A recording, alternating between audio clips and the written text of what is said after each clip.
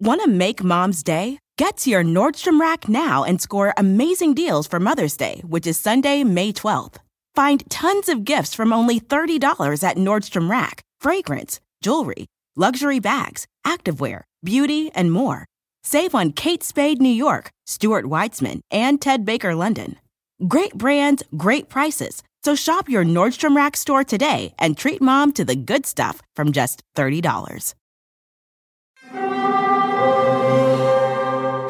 Hear that? It's the call of the Crave. And when the Crave calls, you know what to do. Try the $5 Bacon Bundle, because the only thing better than a White Castle slider is a White Castle slider topped with crispy hickory smoked bacon. So pick any two of either the Bacon Cheese Slider, 1921 Bacon Cheese Slider, or Chicken Bacon Ranch Slider. And also get a small fry for just $5 with the $5 Bacon Bundle. White Castle. Follow your Crave.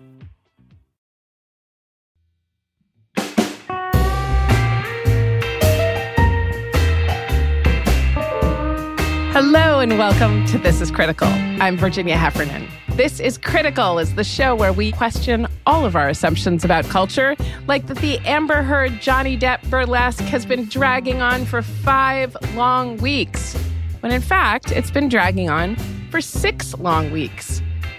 Justice for Amber. So a few weeks ago, the podcast Four Colored Nerds released a fascinating episode about the Black Manosphere. The show is hosted by Brittany Luce and Eric Eddings. And if you haven't heard their show, it's amazing. And it's on Stitcher. You have to listen. Their tagline is that they peel back the layers of Black culture, rarely discussed in mixed company. And yeah, I can see this episode about the Black Manosphere. I can see how it fit the bill. Here's how Eric explains the Black Manosphere on the show. So if you don't know, the Black Manosphere is kind of shorthand for Black men who have essentially been red-pilled or kind of come to resist or be anti any ideals of like feminism or just like progress for women's rights, I guess you would say. That's kind of where a lot of it comes from. And there's an emphasis on targeting Black women. You know, the misogynoir just kind of jumps out. And they target them for ruining the dating pool, you know, single motherhood as the downfall of community. They encourage people to date outside of their race for better women. So that's a clip from the show, but I wanted to hear more, like how the Black Manosphere fits into the wider manosphere, which is inevitably coded white. And I also needed to know what the kind of yin counterpart to the manosphere is when it comes to, say, non-men. Brittany and Eric explained that there's a name for that counterpart. It's the divine feminine. Now I really, really wanted to crash course in all of this because, as I've found, it's never ever too late to discover you've been doing gender all wrong and treating yourself like an old rag when you could be divine with magical, intuitive, witchy yin energy of quietly serving men martinis and not talking too much. And that way, you'd attract not just another tired old person like yourself, but a high-value man with muscles and money. Now, right before we dive in, we should say we're talking about a small subset of a subset of a subset of a subset of Black men who are putting out this kind of high-key sexism and even anti-Blackness. It's the internet, after all, so it's not revolting. Oh, and there's a bunch of highly specialized vocabulary, and it's from that I learned a lot about so-called high-value men, which is what? It starts with income. We all have heard the 3 6s: 6 figures, 6 feet, 6-pack. Yep. Okay, so high value in general starts, I put a number of $10,000 a month because that number, $100,000, has been with us since the 80s. That was Kevin Samuels, an alpha voice in the Black Manosphere, as a guest on a show called Fresh and Fit. Now, adding a strange dimension to this already strange topic is the fact that Kevin Samuels died of undisclosed causes just after we recorded this episode. So here is my conversation with Brittany Luce and Eric Eddings. Eric and Brittany, welcome to This is Critical. Thank you. It's good to be here. It's so exciting to be here. I'm thrilled to have such super pros as you helping me basically get a postdoc in the Black Manosphere. I mean, it is a little scary to find out, now that I've looked through some of this stuff, what some people's emotional lives look like. I mean, in some cases, people we know. For instance, we did a show on the red pilling of yoga, and I was briefly kind of scared of all my friends who do yoga. And, you know, you could be forgiven for being a little nervous if you have anyone in your life who sidles up to the Black manosphere. Yes. Yes. And I suspect we all do. Oh, yeah. Yes. Well, honestly, there's certain circles of friends, like not your close circle, but maybe that like third or fourth circle where it's like folks you just kind of see at that party. Yeah. You know, you're having that conversation and you're like, ooh, I don't know if I want to ask you another question because this feels like it's going in the wrong direction. Yeah. So when we're talking about the general manosphere, we're talking about all kinds of online forums that promote masculinity and misogyny. They can be men's rights activists, incels, pickup artists, fathers' rights groups. And most of that is coded white, even if there are diverse voices in it.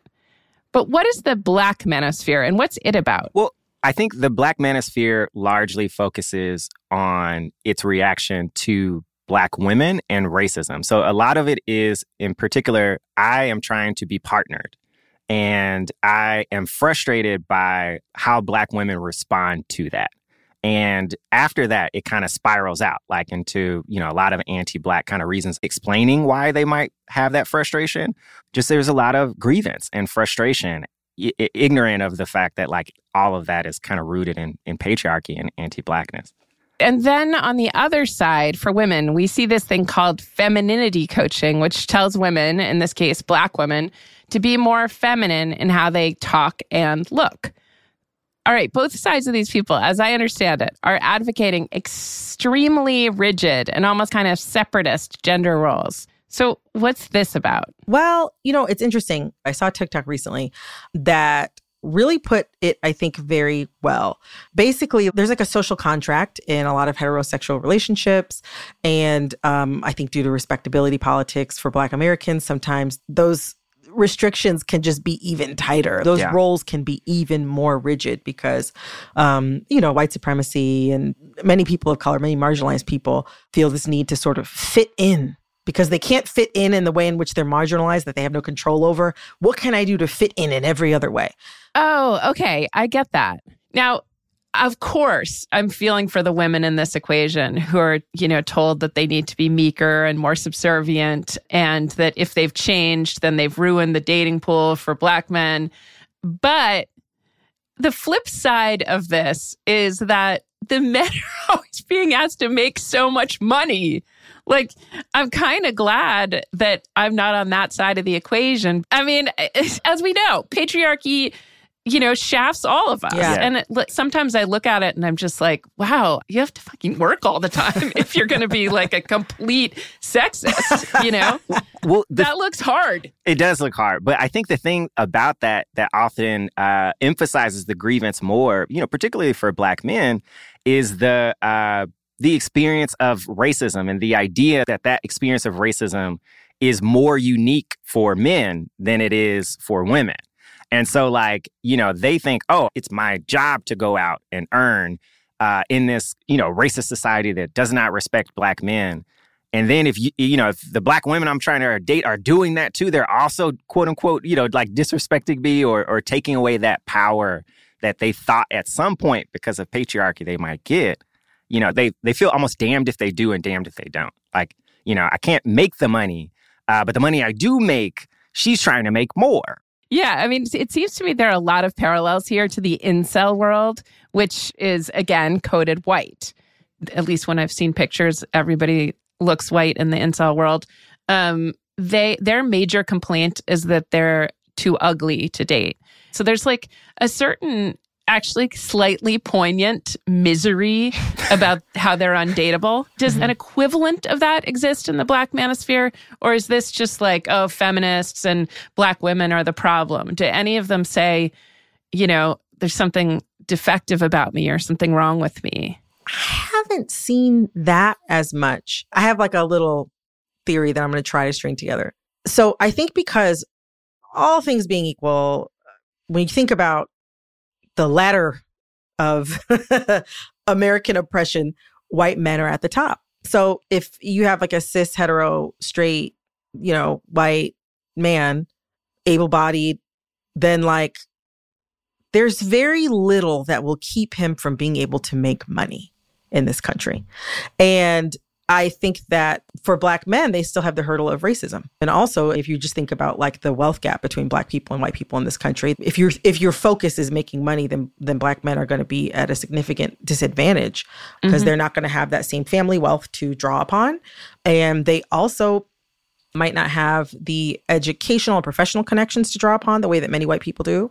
And, the institutional knowledge that comes from having families that have matriculated through college and graduated with degrees for generations. It's an experience that most Black men in this country just don't have access to. I think the primary grievance has to do with money. And they don't have enough money, and that's why women don't want to go out with them. Or we're gold diggers, and we're trying to take whatever 3/4 they've managed to rub together. And so we don't deserve men. And if we go out with somebody who has more money than them, then we're stuck up bitches. But I think it's a cycle that's weird and doesn't make any sense. But I think it is primarily around money.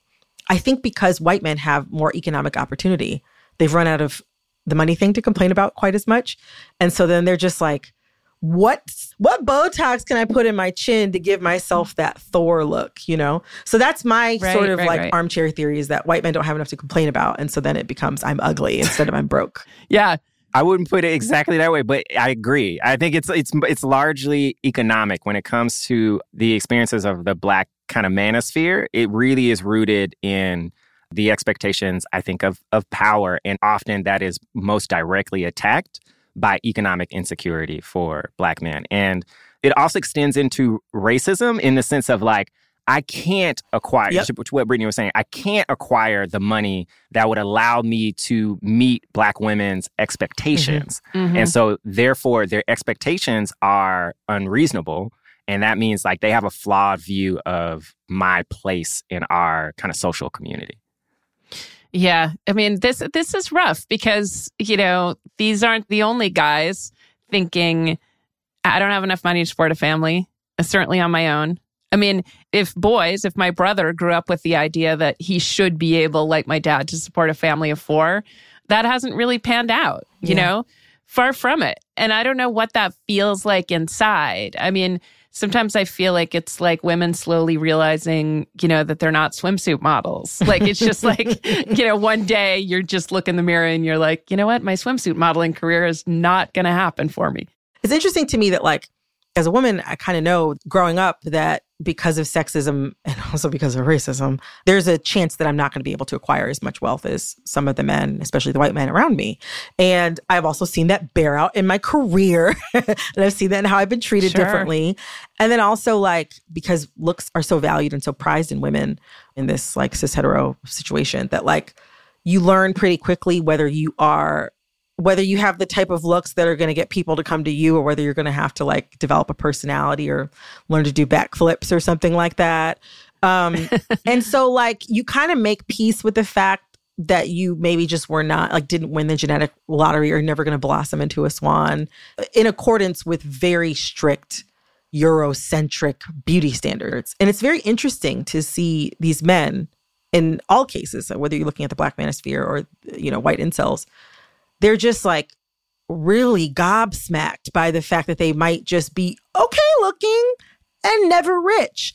And it's so interesting because like I learned those things quite early and I have survived to live another day. Yeah. I mean, you can still hope against hope, even well into your 40s, that, the Ford model company's coming. And if you just diet more or like, straighten your hair more, that more of us should just draw a line under that whole looks ambition earlier and move on. My mom told me to do it at 14. She said the swimsuit model thing to me. She's like, there comes a moment in every girl's life, except for 4 women, where they realize they're not going to be swimsuit models, and make this your day, because your life opens up after that. But you're right, that you can still hold on to the idea that you could be CEO, or you're just between jobs, or like it's all going to turn around for you, or the lottery. And you could sort of go to your grave thinking you're meant to be rich. That's the thing. I think it's the socialization piece. You can't like lose here, that, as a cis man, you can grow up with the expectation that almost everything you want should be available to you. And it's reinforced in so many subtle ways. Like I even think about sitcoms or something, because a lot of times the pairings are often very kind of disproportionate. You have a kind of a curmudgeon guy, who is not necessarily the pinnacle of, I think, male beauty standards, but he's typically paired with a wife who is very much the pinnacle of those beauty standards. Mm-hmm. And, think about what signals that sends, that regardless of what I look like, if I'm a bit funny, I should be able to get, a supermodel, so to speak. And so, that's just one piece of it. There's also the economic piece. You're conditioned to think that we need to go out and make money. And that is our value. And so you get these signals of I should be able to get what I want. I deserve it. And it makes sense how all those things are driving, kind of to this point where when it doesn't pan out like that, after every movie, TV show, music, book you read kind of signals that it could, I might be pissed too. Yeah. Of course, that's not to say that the kind of reactions we're seeing in the manosphere are admirable or even valid. We're going to take a break. When we come back, Eric Eddings and Brittany Luce, hosts of For Colored Nerds, tell us about a counterpart to the Black manosphere, the world of femininity coaching, where women, Black women, but not only Black women, are taught to be more feminine. There's a bad connotation of being submissive. Being submissive isn't bad. And once you're married, you will realize that. And I hope that you realize that before you're married, because it'll make a lot of things easier for you. That's next.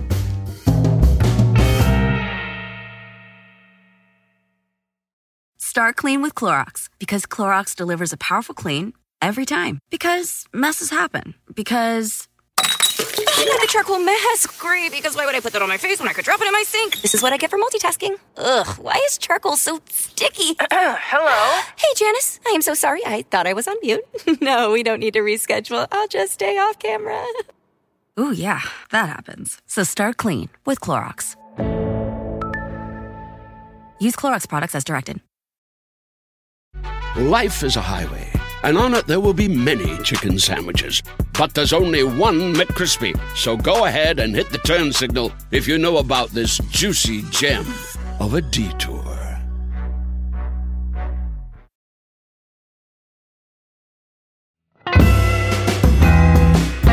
And we're back.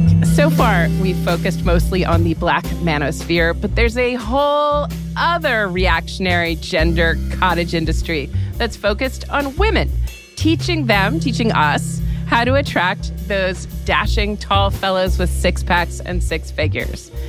Just one example is Ebony Nikita Okeke, who hosts a YouTube channel. You heard a bit of her before the break. Here she is telling viewers how they should interact with their partners. We don't have to try to be as dominant as them. We don't have to try to be the leader all the time. Let's let them lead. Now, this is for your husband. Let's let them lead. Now, if you're in a long-term relationship, let the man be the man.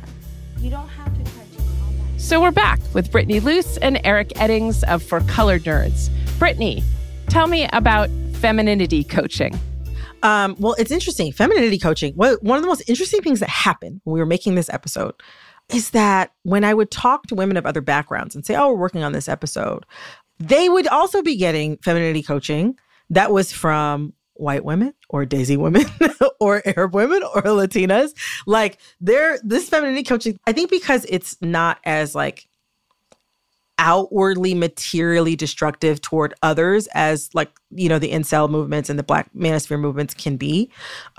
Maybe it hasn't really crested, I think, in the public discourse, but it's definitely bubbling everywhere on the internet. And when I first got on TikTok, I got it a lot. I mean, it's basically teaching you to adhere to a very strict definition of what feminine behavior or feminine presentation is. And of course, in our culture, those things are shaped by patriarchy. And so it's having the silky, long, straight hair and being thin, but also shapely in a way that a man would like. It's all about adhering to this very specific beauty standard, but also standards of conduct, standards of behavior, how you talk, how you sound, what you talk about, how you decorate your home, what colors you wear, what your hobbies are. How to be in conversation with a man and make him feel important.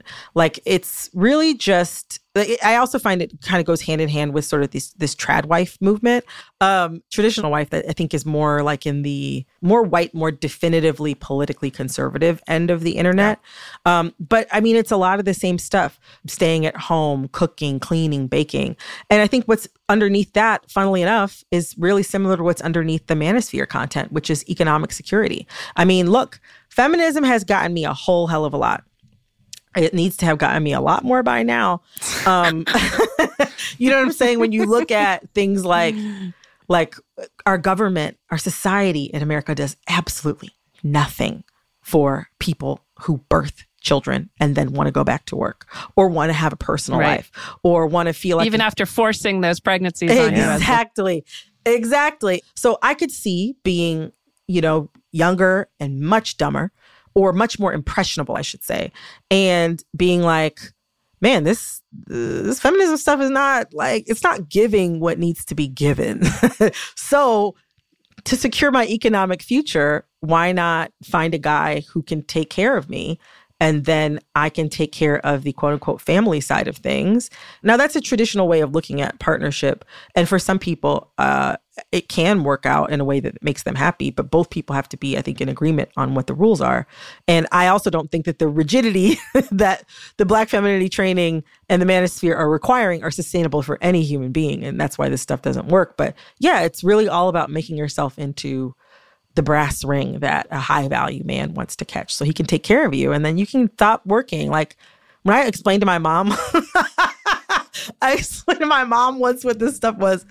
And I had a traditional arrangement between my parents when I was growing up, but not a patriarchal household. And so I told my mom about this. My mom was like, God, she's like, somebody will just pay for everything. And I just had to do the shit I've been doing already. She was like, what's bad about that? And she was joking, obviously, because I explained to her like how terrible all of these men are. And they're not like my dad. But yeah. I mean, so I was looking back to like pre-Roe feminism, and I was thinking about the insistence by young feminists that they, one, go to work and make a lot of money for the family, and two, not wear a bra. And both of those things, men were like, that's very rebellious, but we're going to accept it because I'm such an ally. I mean, those two things, let's forget about the bras, but the insistence that women make a ton of money also, all of this is everybody should be making more money and working less. Yeah. The fact that nobody can keep their life together makes me, anyway, always dream of some guy that's going to come in with a ton of money and just buy me a house for no reason. It's like hoping you get the MacArthur or something. But, and then, I do kind of feel for the guy in that equation. Like when I look at, in the old days, if I looked at a guy and had like dollar signs in my eyes, that wasn't probably like he wants hard eyes. He doesn't want to be like a money bags. But I mean, this is not a boys against girls, a stupid thing. This is the patriarchy distorts all of our lives kind of all the time. You bring up a good point. And basically, like, when you have a problem, it's easier for you to attribute that problem to something that is in theory smaller than it is to something bigger. It's really hard to conceive of like patriarchy and like white supremacy, for example, like understanding that there is this like system of things that are both real and like in our brains that affect all of the systems that we live in and abide by. That's a pretty mind-boggling concept. And so it might feel easier to just be like, wait, I'm great. Maybe women are bugging, or maybe like this thing is here. It's also appealing to problems that like everyone experiences in some way. We all, or many of us, are trying to find partnership, and the seeking out of partnership is like often one of the biggest challenges we face in life. Yeah, I mean, I think finding a partner can become a referendum on all your most lizard brain thoughts about race and gender. Anybody. I mean, For seriously, anybody, race yeah. and gender. And it's the ugly stuff in you that comes out. Yeah. It's not like we're going to say to Eric right now, like, you are not at all influenced by the patriarchy. You would marry anyone of any appearance anytime because your brain is so free, right? No. So on your podcast, you cite a show called Fresh and Fit. And you Yes. play this clip where some men are sitting around joking about how they don't want to date Black women. And this is pretty hard to listen to. I've decided not to play a clip.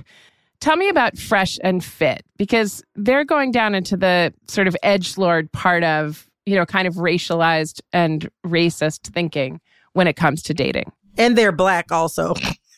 Yeah.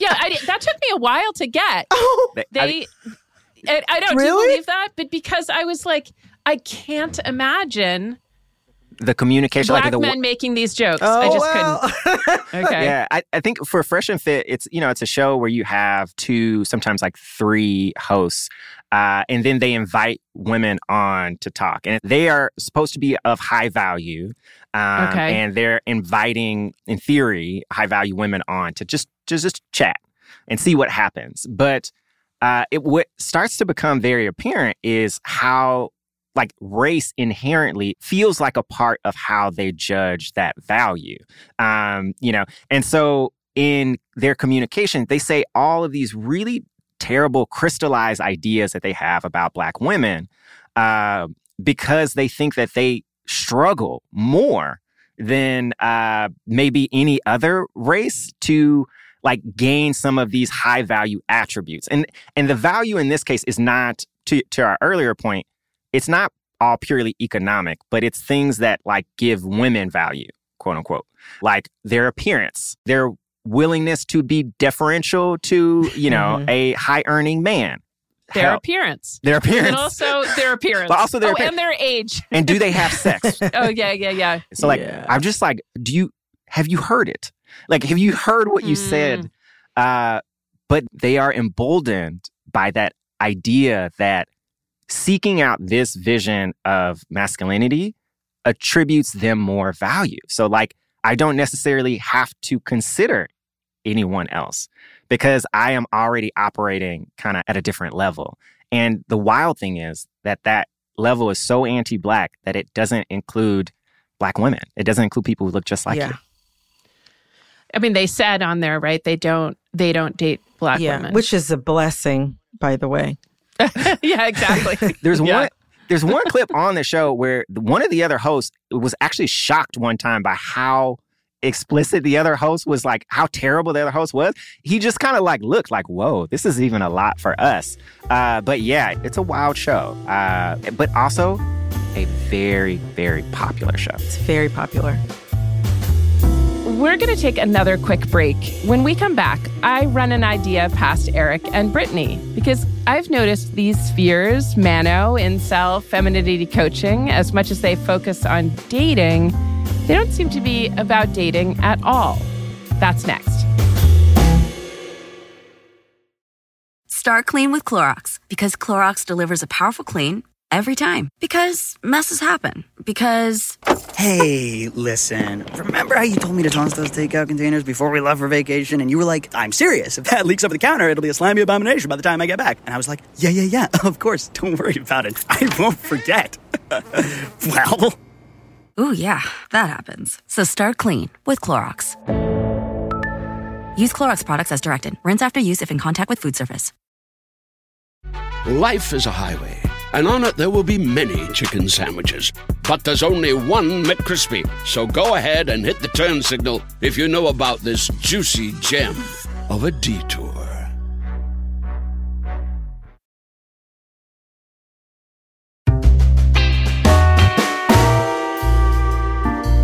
Okay, we're back with Brittany Luce and Eric Eddings of For Colored Nerds.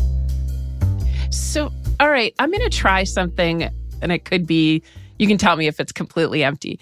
When I've looked at incel boards and when I've dipped into the manosphere, the white manosphere, I've started to think, like, maybe this has nothing to do with men matching with women. When you look at what they're actually doing, it seems like a kind of like self-stimulation slash masturbation involving other men. It's like a homosocial jamboree of like, we're building a treehouse. We hate girls, so that they have found some kind of marriage or a family. Or community. Yeah. Or community. Yeah. In their view of masculinity is under attack.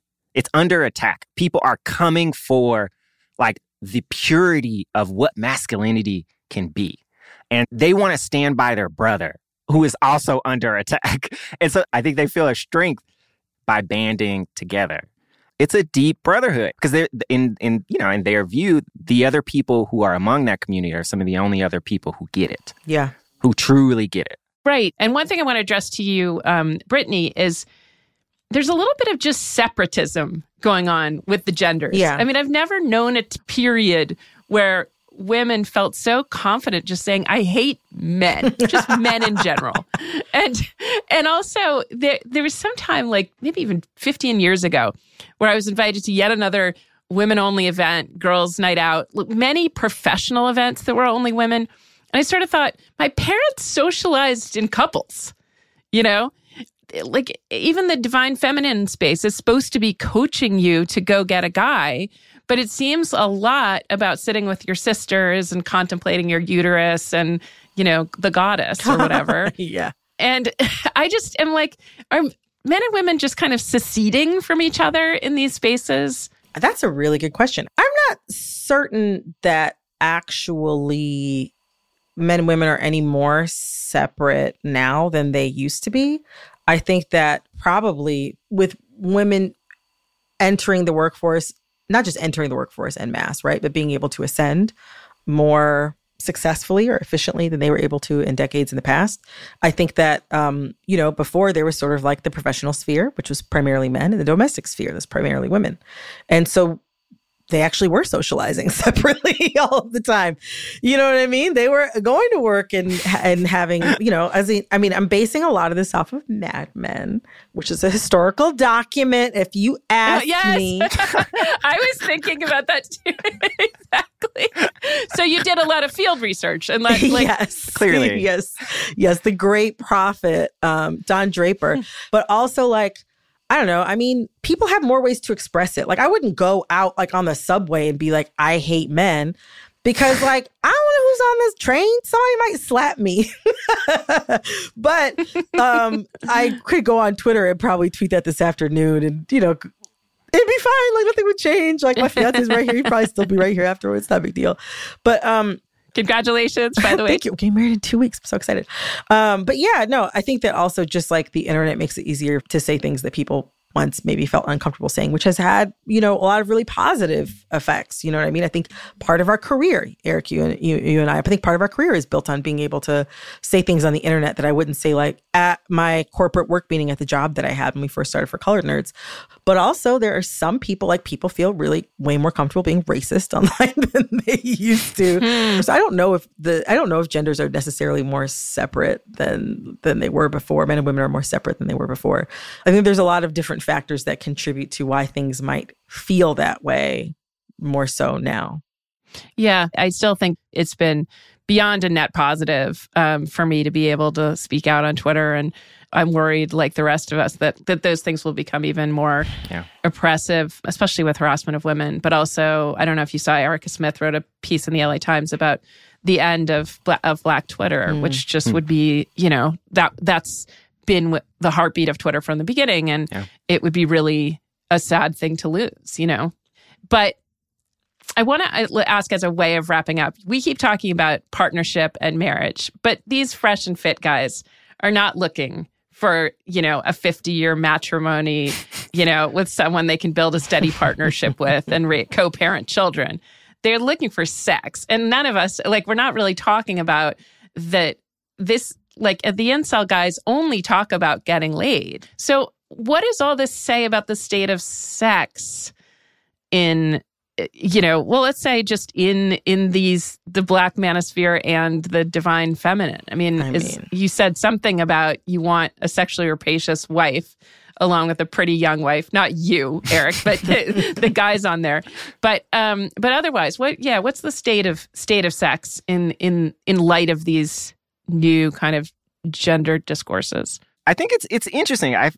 So sex is obviously a huge part of this. And I think your point about the Fresh and Fit podcast, in terms of like a lot of what they're seeking out as sex is apt. But I think also I see them as kind of I see them as a beat on a range, if that makes any sense. Like, if you go a little older, you kind of get to like Kevin Samuels, who is also kind of very much in this kind of manosphere. Like he's a lifestyle and dating coach for men, for high value men, and leading men to become a high value man. And his focus is more about a form of partnership. Like I think the thing that is being a high value man allows you a high degree of flexibility. Okay. And I think a lot of the idea of like partnership for a lot of folks strikes at a very deep core, but a lot of times how we like actually satisfy that is really base. And so like, you might really crave intimacy and partnership, but only be able to express that because of, trauma or repression or a society in ways that are very toxic. But as you get a little older, at least the language changes. And so I think at the root of this, a lot of it is sex, but it's also sex as like as value. Yeah. Like as power. Yeah. I mean, the word value there, it's just infinitely interesting because is the value money? It seems to me like they're trying to quantify something else, something really unquantifiable, like maybe even love. I would say a lot of this is not about love. It's about partnership. I think even it's transactional. It's the idea, like a lot of the, kind of coming back to what we were saying before, a lot of folks are feeling like the game is already rigged on both sides. And so let me figure out how I can get the best results from the transaction. Exactly. And so and for men, like sex is seen as something to obtain. If you're coming from a cishet place, sex is seen as something to obtain, a prize to win, something they're owed, unfortunately, in many cases. But for women, it's seen not so much as something that could be also those things, but like it's also not seen as, in the traditional sense, it's also not seen as something that can be fun or feel good. It's really seen as a bargaining chip.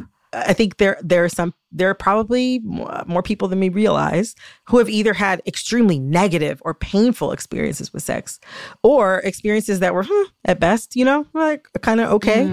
And so it's like, okay, well, even there's this thing that like I have complicated feelings about, or I know that I don't, or like I don't get as much enjoyment out of it as this guy does, but he sees it as a prize. He sees it as something that is of value to him.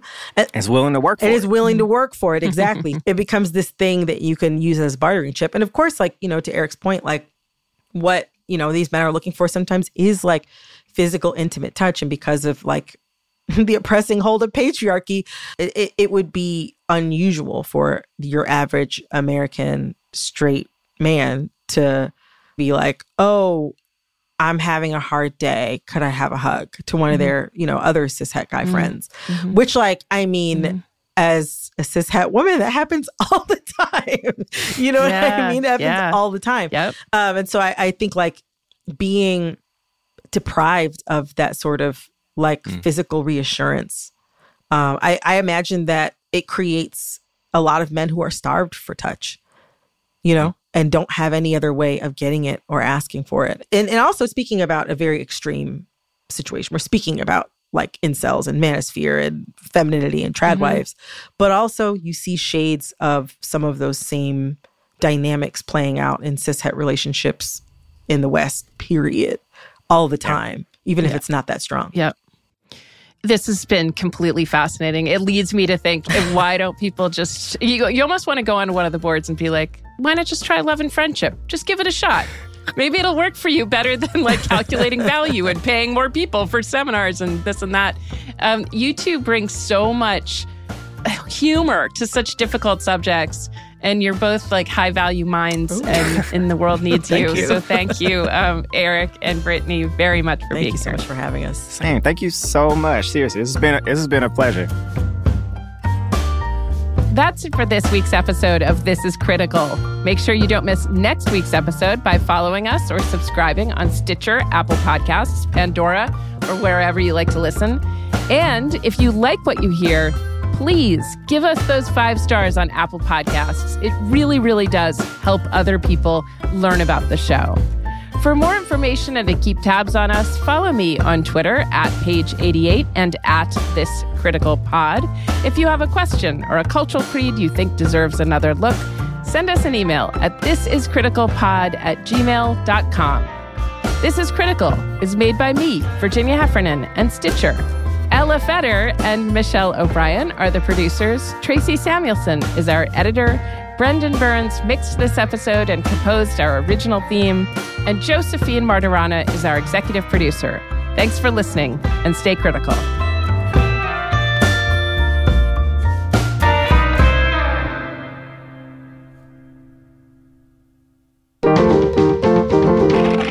Stitcher.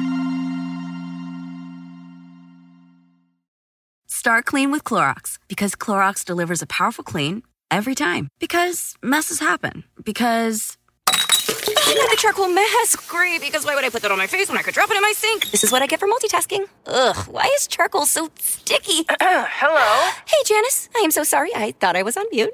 No, we don't need to reschedule. I'll just stay off camera. Ooh, yeah, that happens. So start clean with Clorox. Use Clorox products as directed. Life is a highway, and on it there will be many chicken sandwiches. But there's only one McCrispy. So go ahead and hit the turn signal if you know about this juicy gem of a detour.